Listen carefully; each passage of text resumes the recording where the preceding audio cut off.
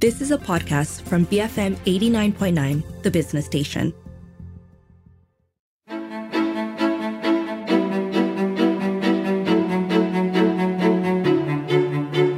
About 4 decades ago, many countries around the world, including Malaysia, declared drug abuse the biggest threat and menace to society. The solution, though, was to start a war on drugs, as US President Nixon had pushed for. But what if the war on drugs has been a complete and catastrophic failure? I'm Darshan Johan, and this is Today I Learned. Let's make one thing clear. Nobody is arguing that drug abuse and addiction isn't a problem for the individual and society at large. Drug addiction can lead to reduced productivity, loss of employment and income, domestic violence, emotional and mental disorders, etc. However, the global war on drugs has not solved this problem in any shape or form. The philosophy of the war on drugs is that the drug problem can be solved through punitive punishment such as incarceration, prison sentences, and even the death penalty. Malaysian drug laws reflect this philosophy. Here's what Samantha Chong, who's a lawyer and drug policy reform advocate, had to say. So basically, there are about 5 pieces of drug-related laws in Malaysia. So I'll discuss at least 2 of it. So the first is the well-known Dangerous Drug Act 1952. It's a piece of legislation enacted in the 50s that criminalized drug trafficking, manufacturing, use, possessions of dangerous drugs. So in the first schedule, it also defined what dangerous drugs is and specified the legal procedure for drug cases. And the second one we have is the Drug Treatments and Rehabilitations Act 1983. It is a law that provides for the treatments and rehabilitations of people who are depending on drugs. And the third one, we have the National Anti-Drugs Agency 2004. It basically established national anti-drug agencies to deal with the treatments, rehabilitations, enforcement, investigations of drug offenses. One key note of the law is that the treatments and rehabilitations of drug dependents is actually within the jurisdictions of the Home Ministry and not the Health Ministry. There's no difference between recreational drugs or drugs using for self-medicating or so. Under the Dangerous Drug Act 1952, basically there are 2 types of possessions. One is I will call the low-level possessions. It can be punishable by a fine or imprisonment not more than 5 years. And the other one is the possessions that carry increased penalty. So for example, if you carry 20 grams of cannabis but less than 50 grams, you can be jailed for minimum 2 years but not exceeding 5 years and be liable for 3 strokes. And if you have 50 grams and above, the minimum sentence is 5 years and 10 strokes. But say if you carry more than 200 grams, you can presume to be in trafficking, and the sentence can be death sentence. But has the war on drugs been a success? Despite 40 years of zero tolerance global drug campaign, you will still see that drug remain a problem now. You can look at AADK's statistics. We can see the arrests of people who use drugs has increased steadily. And we need to understand that the global drug market is one of the primary revenue source for organized crime. And illicit drugs industry now accounts for estimate about $320 billion annually, second behind counterfeit products. So the drug markets cannot just exist on their own, but it has to tie down with the cartel, the corruptions of government officers, warlords in certain countries that use drugs to fund their activities. It is not a simple issue that when you arrest the people who bring in drugs, you will stop drug problems. Because in drug policy, we have something called the balloon effect. So when policymakers and law enforcement crack down on certain drug productions country or certain area, these syndicates and cartel, they just move to another area. For example, from Afghanistan to the Golden Triangle.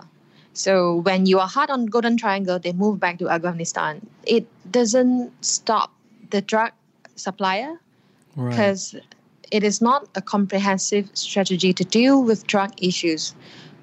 Of course, they say if you stop the supply, you won't have demand. But the thing is, if you do nothing on the demand, we will never solve these issues. Looking back to the pattern in Malaysia, what is the effect of war on drugs in Malaysia?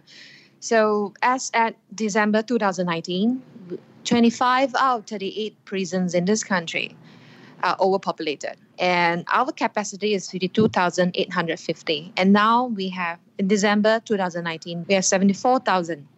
Right. So in 2017, 56% of the inmates in the prisons are incarcerated because of non-violent drug-related offense. I'm not talking about drug trafficking, but drug use and low-level possessions. And in 2018, 164,914 people were arrested for drug-related offenses. And looking back at in the context of COVID-19, we have the latest statistic. So 53,357 inmates was tested and 16,662 are positive. So if you have overpopulated prisons, you will tend to have infectious diseases spreading among the inmates to the warden, from the warden to their families and into the communities. So when we talk about war on drugs, we are talking about public health as well. And I would say war on drugs in Malaysia has caused us a lot in terms of people losing their job because of criminal records and people who end up having infectious diseases. For example, latent TB and COVID-19. Not only has the war on drugs failed to resolve the issue, it has only made things worse, especially for poor and impoverished people and minority communities.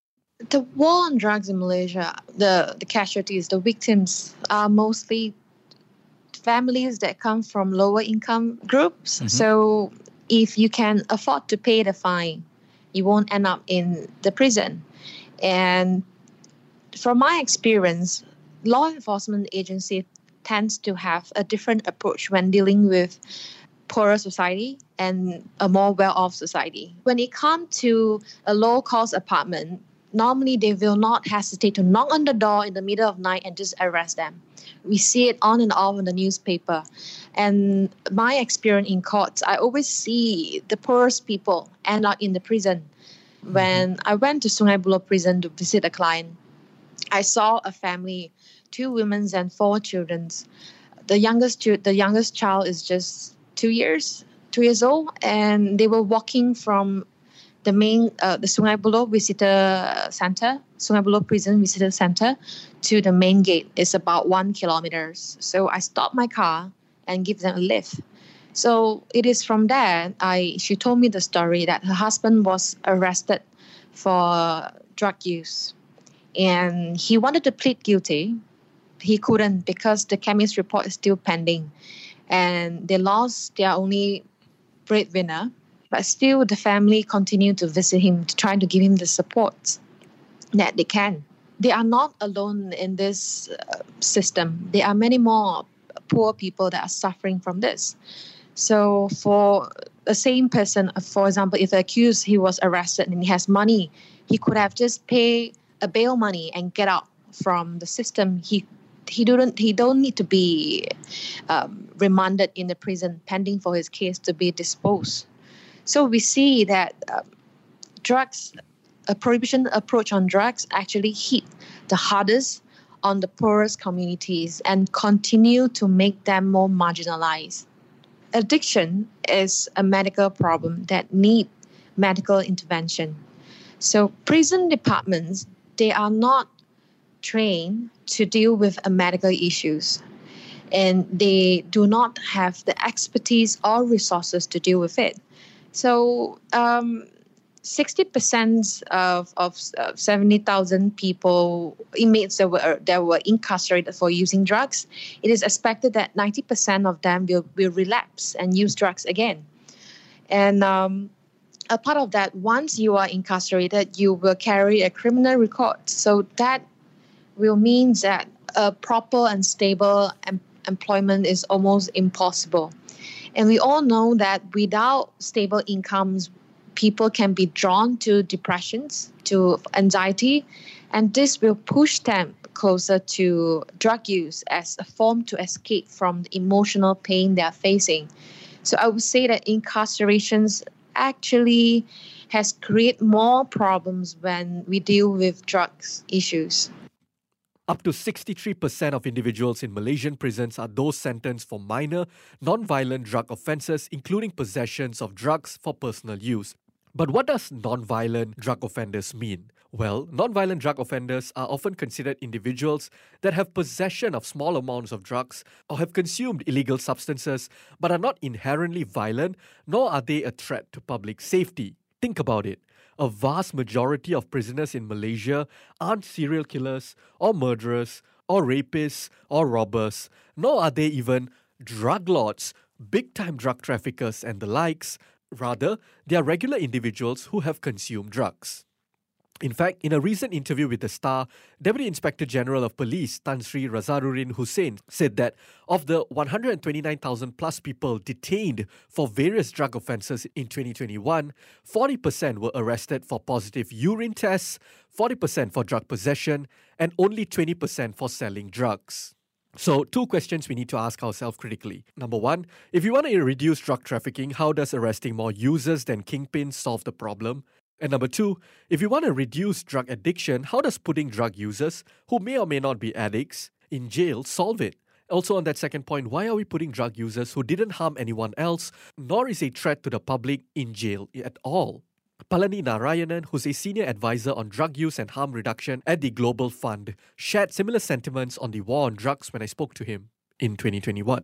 We need to once again talk about the futility, the absolute non-beneficial action that we do on the war on drugs. Mm-hmm. It's always been a racist policy that started by Richard Nixon in 1970s. It was aimed at controlling and incarcerating poor African Americans and Latino people. And so you would see in the prison populations in America, there are, far more Black people and Latino people than there are white people. You will see everywhere in the world these laws, this criminalization of these drugs. From Brazil to the Philippines, the people who are most affected are poor people. It is the people who live in the slums, the people who live in rural areas, the people who live in the streets. Mm-hmm. The rich people can buy and use these drugs without being harassed by the street-level police on a daily basis. The people who get shot on the streets of Manila or in the favelas are people who are poor. And it's very similar in Malaysia. Like I said, 30 years ago when I worked in Chowkit, you will see these young people coming out from, rural areas, come and get into drugs, and then they get caught by the police, sent to Pusat Serenity or sent to prisons, and then they come out and they go straight back into drugs because, that's the life that they've known. So I have seen people go through in and out of prisons and rehabilitation centers for their entire adult life. And what do you get when you send an 18-year-old boy or a girl into prisons? You don't get them to recover. What you do is you put them together with hardened criminals who know how to use better drugs, sell bigger drugs, and do better crimes. So that's what you're doing when you send a young person into prison. We need to change that. We need to find alternatives to incarceration. We need to reduce prison population. And, so the whole effort to decriminalize drugs in this country and legalize medical marijuana and talk about regulation of marijuana is about not wanting to put people in cages for experimenting with drugs or substances. What we need to do, imagine what we can do if we just guide this 18-year-old boy or a girl to reach their full potential. Mm-hmm. So, I know what I will choose. If we are truly a Malaysian family, like the government is saying at the moment, then we need to treat every one of our fellow citizens as brothers and sisters. And so as a brother and sister, regardless of race and ethnicity, I wouldn't want them to go to prison or suffer the consequences of criminalization for the rest of their lives. Okay, so if punitive punishment, aka the war on drugs, is not the solution, then what is? I'll be taking a look at this after the break. Keep it here on Today I Learned, BFM 89.9. Welcome back to Today I Learned. I'm Darshan Johan, and today's episode, we're exploring why the war on drugs has been a complete failure and what we can do about it.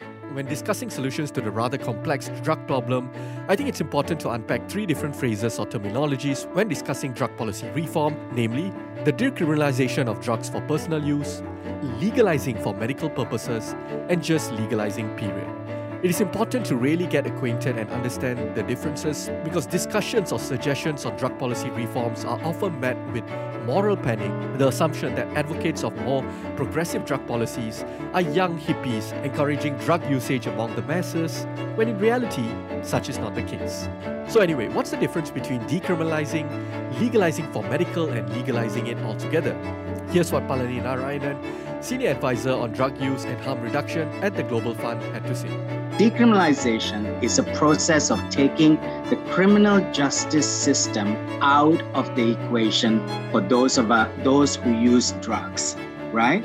So literally it means if you are using a small amount of if you are using drugs or are caught with a small amount of drugs, then you are not sent through the criminal justice system, which means that you do not go to jail. Do not go to prison system. You do not go to the courts, but a civil procedure is provided. It's like a parking fine.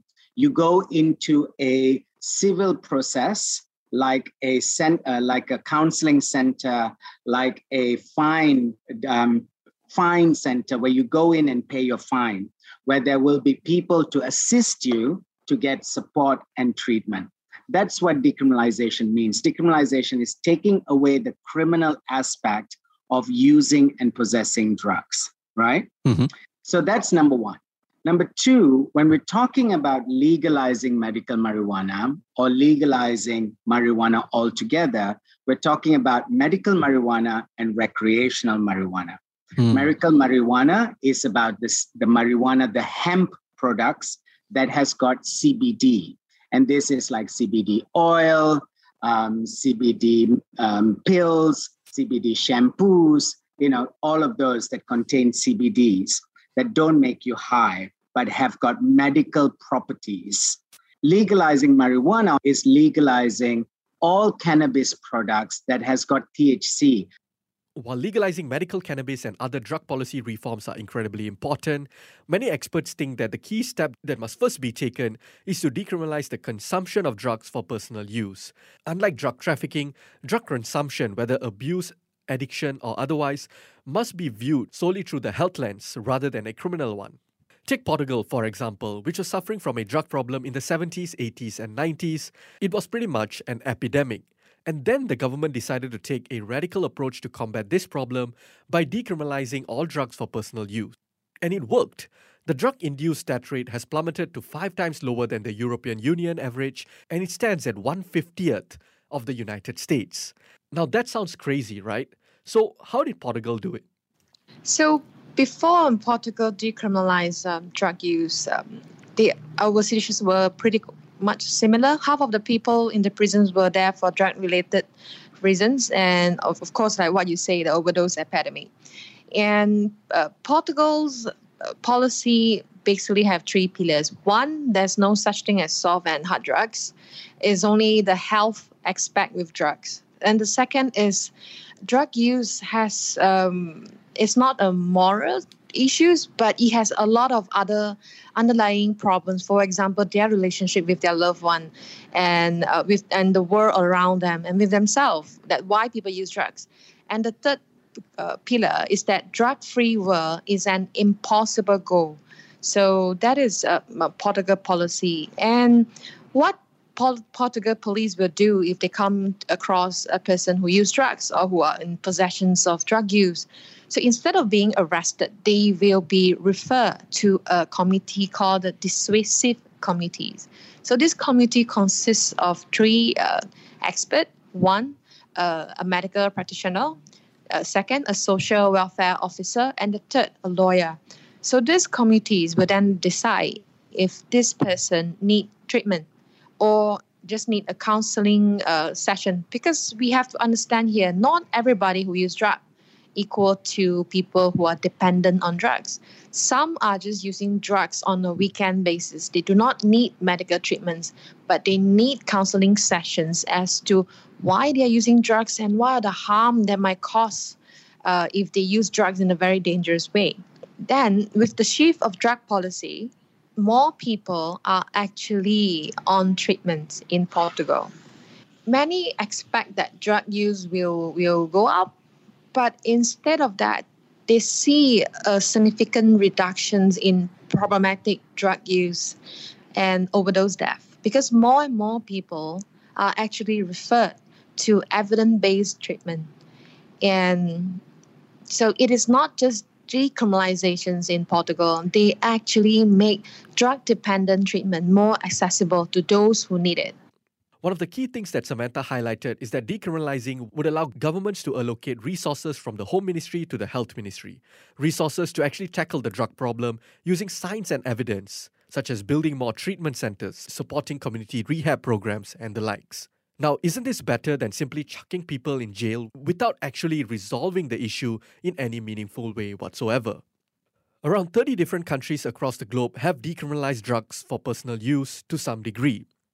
Some, like the likes of the aforementioned Portugal and also Switzerland, Netherlands, and a few other countries, have decriminalized all drugs for personal use. I guess one concern many people might have with decriminalization is whether it would lead to more young experimental users among the masses. But I guess the question then is, why is that a massive concern?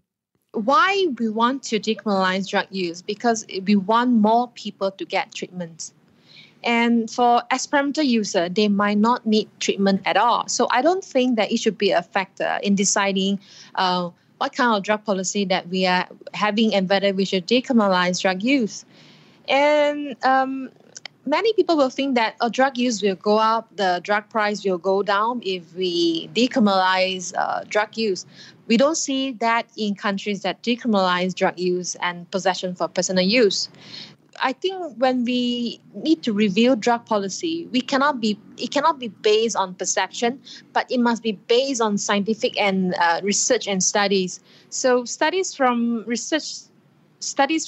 countries that have decriminalized drug use show that decriminalizations works. And if you look in Malaysia, let's admit it, drug is easily available. Even during MCO, drugs can be used.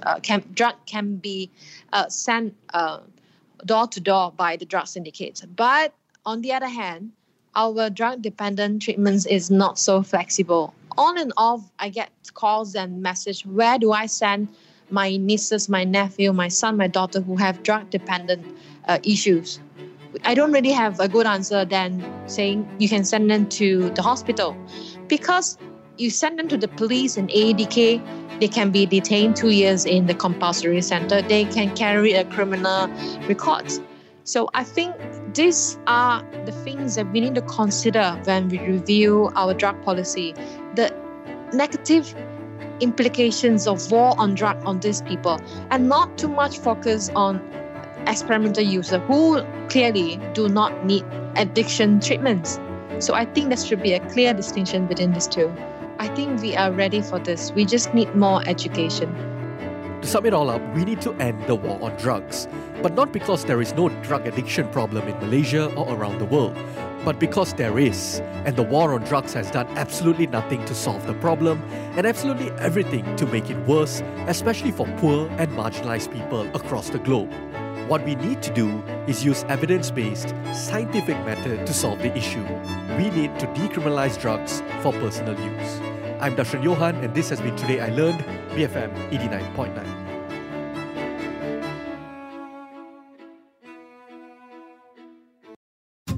You have been listening to a podcast from BFM 89.9, the business station. For more stories of the same kind, download the BFM app.